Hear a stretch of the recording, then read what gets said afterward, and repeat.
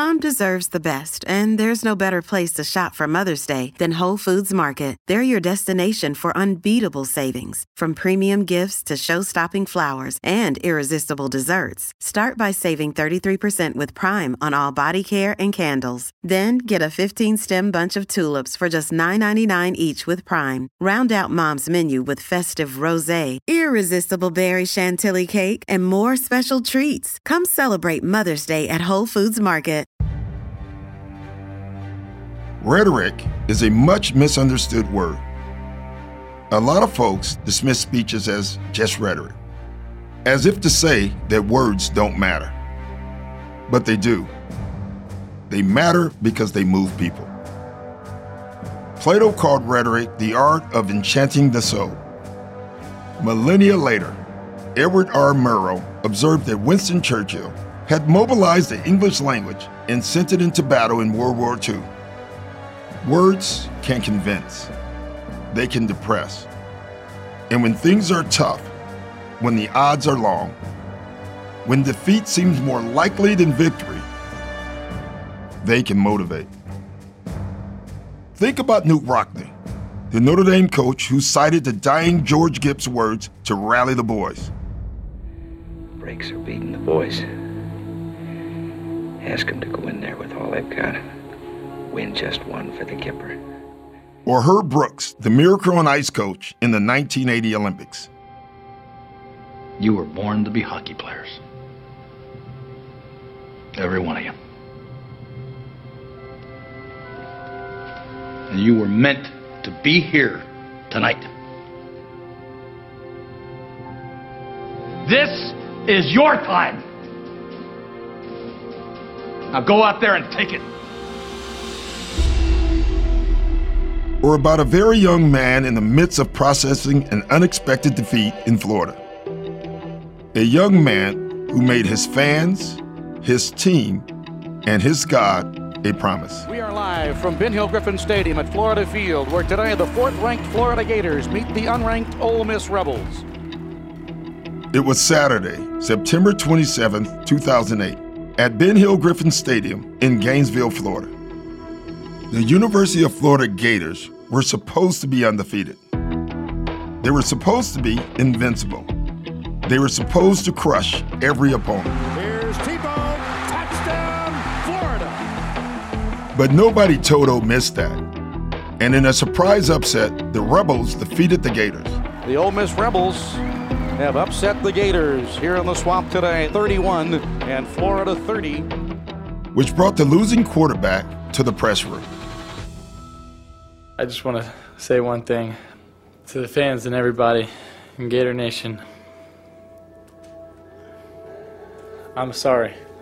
Extremely sorry. You know, we were hoping for an undefeated season. That was my goal. Something Florida's never done here.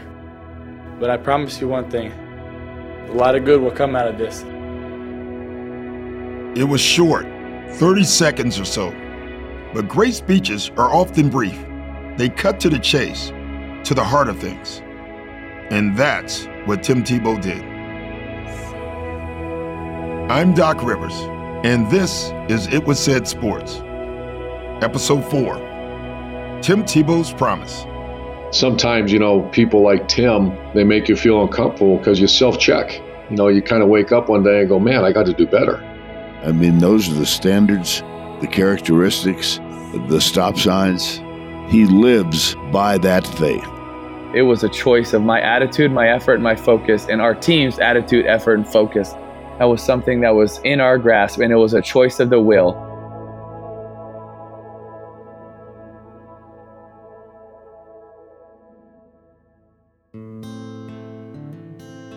Tim Tebow had always wanted two things: to be right with Jesus in heaven and to lead a football team to glory on the field. When he was 6 years old, he worried about going to hell. I was born in the Philippines and lived there for the first 5 years of my life. My parents were and still are missionaries. Faith was a big part of our family, and everything that encompassed, following Jesus is also loving people. And so I got amazing examples of my mom and dad truly spending pretty much the majority of their adult lives of helping people that could never do anything for them. And I think that made a huge example on me as a young boy of being able to see what love looks like in a sacrificial form. I got to see my parents do that all the time, and that makes a huge impact. He wanted to accept Jesus as his personal savior, but when he went to his father, a missionary and a preacher, he found himself frustrated by questions about the gospel. Questions posed, Tebow recalls, to make sure I was not taking this decision lightly. Finally, young Tebow went to his mother. I want to ask Jesus to come into my heart, he told her. I'm ready to be saved. I tried with Dad, but he's just too hard. Mother and son prayed together, and the confession of faith was made. To celebrate, the family went to Epcot. A consummately American story. The fear of death, the hope of heaven, and a trip to Disney. There's nothing new about the intersection of Christianity and football. Fans waved John 3:16 placards long before Tim Tebow etched the citation in his eye black. The reenactment of the ancient rituals of pain and victory, of comebacks and upsets, has always evoked biblical stories like David and Goliath. When Tebow put John 3:16 in his eye black during a game, he set off 92 million Google searches. Even before Sunday, we knew Tebow was big, with fans making customized Jesus jerseys and posting pictures of themselves online Tebowing, imitating Tebow's signature on-field prayer position. And he became a verb to Tebow. It's to get down on your knees and start praying, even if everyone around you is doing something completely different. People have Tebowed at weddings and on mountaintops. For me, it wasn't something that started when I got to the NFL. It just became more publicized. It was the exact same routine I had since my sophomore year of high school. I would literally run through the tunnel, run to the sidelines. I would get 3 jumps. I would do a couple sprints, 2 or 3 sprints. I would throw the football a couple of times. I'd get a couple snaps with my center. I would go to the quietest place I could find on the field. I would get on a knee and ask God for the grace and the wisdom to be able to handle whatever is asking me in this game with the right attitude, the right perspective, and then, try to go play. And then I would try to do the same thing at the end of the game, and it was the same thing I've done my sophomore year, junior year, senior year of high school, and then all 4 years at Florida. And then in the NFL, at the end of the game, was on the side, did it for a few times, and whatever people took notice. And then all of a sudden, I think it probably gained even more hype when a few opposing players sacked me and did it on top of me or something. And, it just kind of spread. And at first you're not necessarily sure. But then I think what I came to a conclusion of when I got so many letters of young people in high school or Pop Warner teams, and they'd say, hey, thank you for doing this. It gave me the courage to take a knee and pray at my game. And that was really encouraging. And I guess my overall kind of feel about it was just, at least prayer was getting talked about, sometimes good way, sometimes not necessarily the best way of whatever, but at least that was something that was talked about. Tebow's faith informed his words on that fall Saturday in Gainesville. I'm sorry. Extremely sorry. We were hoping for an undefeated season. That was my goal. Something Florida's never done here. But I promise you one thing. A lot of good will come out of this. You have never seen any player in the entire country play as hard as I will play the rest of the season, and you never see someone push the rest of the team as hard as I will push everybody the rest of the season, and you never see a team play harder than we will the rest of this season. God bless. He lives by that faith. I mean, those are the standards. He puts the characteristics, the stop signs, the go-ahead signs. All of that is very, very important to Tim Tebow. Here's longtime college football announcer Vern Lundquist. He called games during Tebow's career with the Florida Gators. Florida, Mississippi, 31-30, Ole Miss won. And he did the speech, and the I promise was the very end of it. And he promised that no one would work harder than he. No one would work harder on the team because he was going to lead them. He never guaranteed that they would go on and win every game, but they did. And they won the national championship. I think a better title than the promise is probably the apology. And I think it's important when you're wrong to apologize. And so that's how I started. I said, I'm sorry, I'm extremely sorry. And then I went on to say how I believe I can help change this in a promise that I believe I could fulfill. I knew that we didn't show up and play our best. And I took that really on my shoulders as a leader, that responsibility. And then I also say one of the bigger things that weighed on me too was being a lifelong Gator fan. Florida's never had an undefeated season, right? We won the title in 96, and then 2 years before this, we won the title in 06. And thinking, hey, this year we're going to have an undefeated season, something that all of Gator Nation can be proud of and, have that undefeated season. And we didn't. And it just was honestly crushing to me. And I remember going back into the locker room and, definitely being emotional, but being, I think, a little ashamed of my performance, but ashamed more so of the leadership, of my leadership. And just remember sitting there with Coach Meyer, talking a little bit about it and not really saying anything to anybody else except that I knew in my heart I wanted to say something. It was faith in the invisible, in the grit and determination of a young man and a team to summon their strength and make it visible. It was transformational, and very few people could get away with. The world is full of cynics. I'm actually one, I've heard so much over my career. I mean, easy, pump the brakes before you start, because your words are who you are, and they should be. This is Urban Meyer, head coach of the Jacksonville Jaguars, and one of the most successful coaches in college football history. From 2005 to 2010, he coached the Florida Gators, where he first got to know player Tim Tebow. And so you just got to be very cautious, and you have to earn that right to be in that position. He obviously did. He followed up. His comment about there'll never be a team work harder, there'll never be a player work harder. Think about that. And to this day, someone can say he was right. He's the most competitive football player I've ever encountered, especially in college ball. Here's Vern Lundquist again. He is the hardest working guy I've ever met. I mean, in indoor time 40s, when they would go inside and run 40s on the basketball floor, if he thought he was going to lose, he would dive on a hardwood floor to get across the finish line first. I've seen him do that. But he is exactly who he says he is and exactly the person that he thinks he needs to be. For promises are the stuff of faith. The story of the Bible is about mortals enmeshed by time and chance, seeking to connect with a force larger than themselves. I'm just such a big believer that when you do something wrong, it's important to apologize. And not just to say, oh, I apologize, but to say, I'm sorry, I was wrong. And then share how you're going to change it, how you're going to fix it. And that is that I was going to be the hardest working player and that our team was going to be the hardest working team. And I was going to push our team to be the hardest working team. And that you weren't going to see anybody in the country play harder than we were.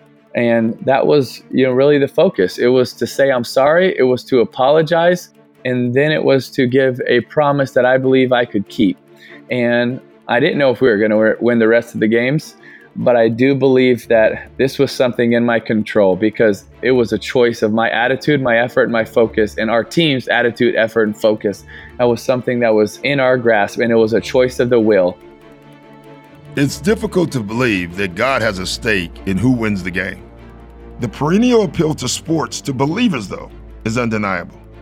Part of the reason for this affinity may lie in the sense of drama, religion, and sports share. I go do the press conference and I answer all the media's questions, but I knew I wanted to say something that wasn't just a question from one of the media. I wanted to say something from my heart, but I wanted to say it to all of Gator Nation, to my team, to my teammates' families, to all of the people that look up to us and watch us. For athletes, life is to be lived before an audience, according to precise rules and prescribed ritual. The rush of performance, especially a victorious performance, is thrilling and transporting in the way religious feeling can be, taking the believer/athlete out of the ordinary world to a different, higher plane. I always tell people the messenger is more important than the message. There are certain people, when something comes out of your mouth, you're going to stop and listen, because usually it's a transformational message, and Tim's one of those kind of players. You know, when he speaks, everybody kind of stops.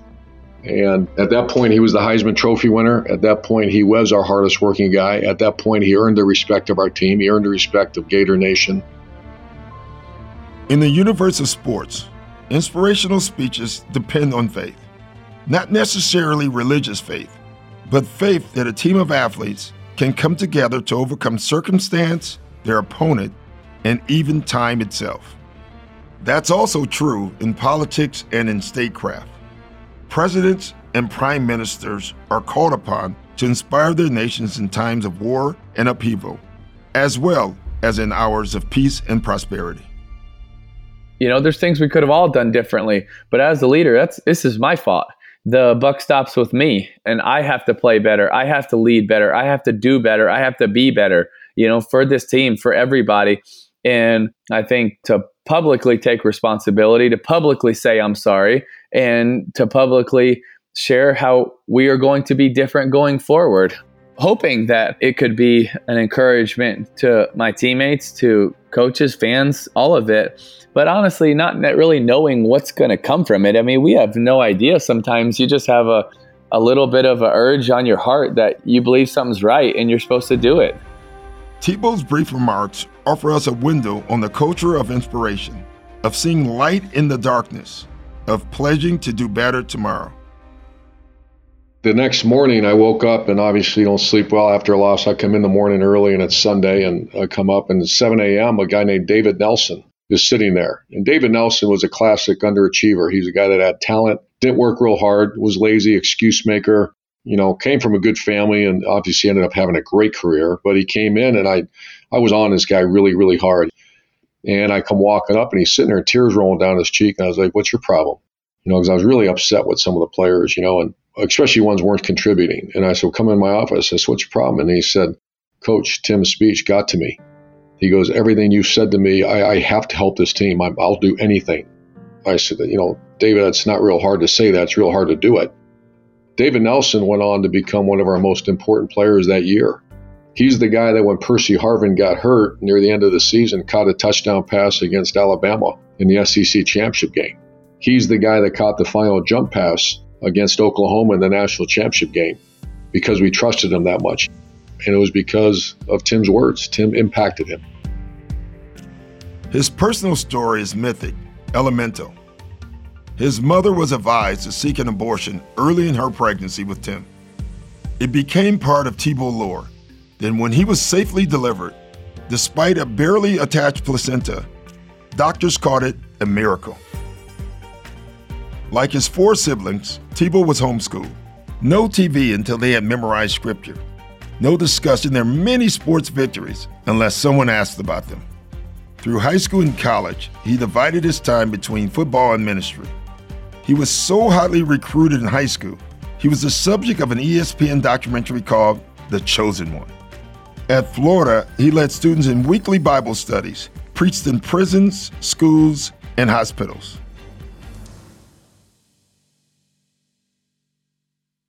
Hey, it's Ryan Reynolds, and I'm here with Keith, co-star of my upcoming film, If, only in theaters May 17th. Do you want to tell people the big news? All right, I'll do it. Sign up now and you'll get unlimited for $15 a month and 6 months of Paramount Plus Essential Plan on us. MintMobile.com/switch. Upfront payment of $45 equivalent to $15 per month. Unlimited over 40 gigabytes per month. Face lower speeds. Videos at 480p. Active Mint customers by 531.24 get 6 months of Paramount Plus Essential Plan. Auto renews after 6 months. Offer ends May 31st, 2024. Separate Paramount Plus registration required. Terms and conditions apply if rated PG. Hi, this is Amy Poehler, here to tell you about a new improvised show from Paper Kite Podcasts, the team that brought you Say More with Dr. Sheila. Check out our new parody podcast, Women Talking About Murder. It's a show about women talking about murder. Every episode features special guests, twists, turns, and the mystery of a missing co-host. Available on the Odyssey app or wherever you get your podcasts.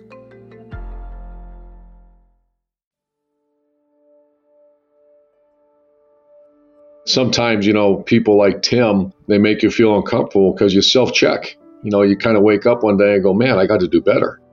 And once I got over that, Tim became like a son to me, obviously extremely close. He won over the locker room rather quickly with his work ethic. And after his speech, he led the team to a national championship. He kept his word, and he fulfilled his promise.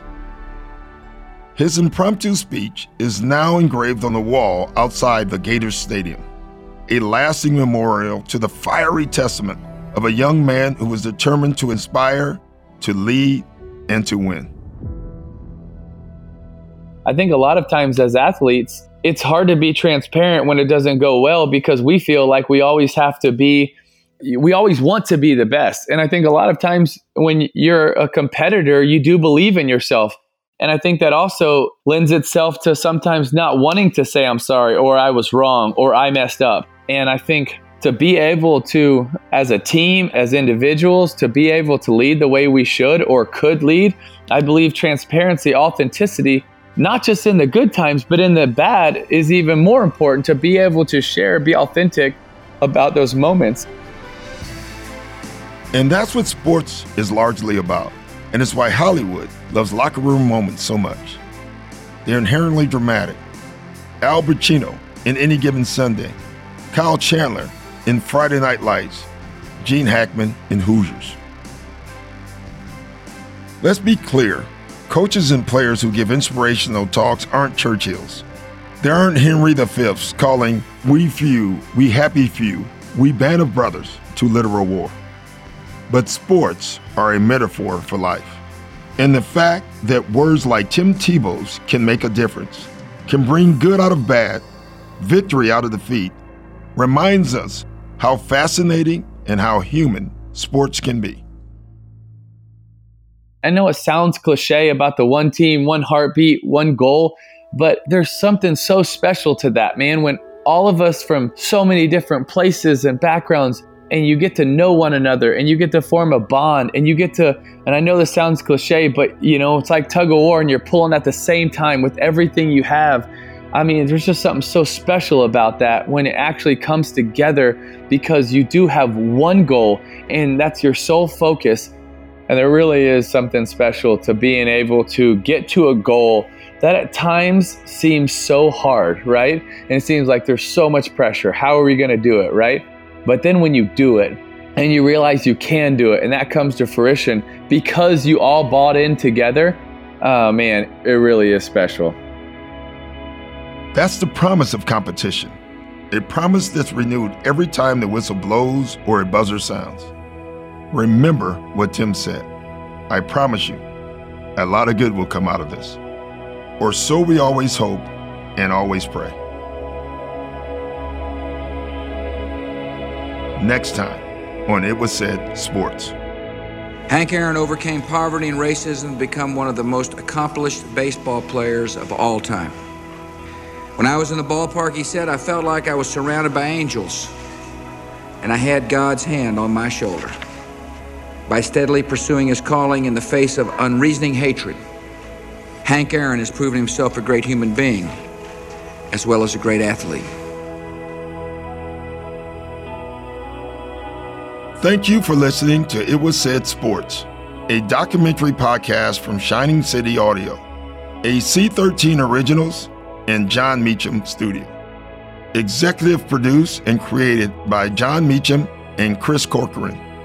Narrated by me, Doc Rivers. Written by John Meacham. Directed by Lori Lockridge. Production led by Paige Heimsum. Edited and mastered by Chris Basil. Guest booking and coordination by Kelly Rafferty. Additional production support by Bill Schultz, Sean Cherry, Bob Talbador, Ian Mont, and Rich Cook. Creative consultation by Nikki Kovac and David Weisbord. Cover art and graphic designs by Kurt Courtney. Marketing and publicity by Brian Schwartz, Moira Corin, Josephina Francis, Lauren Schwartz, and Hillary Schuff. Our theme song is I Can Almost See You by Hammock.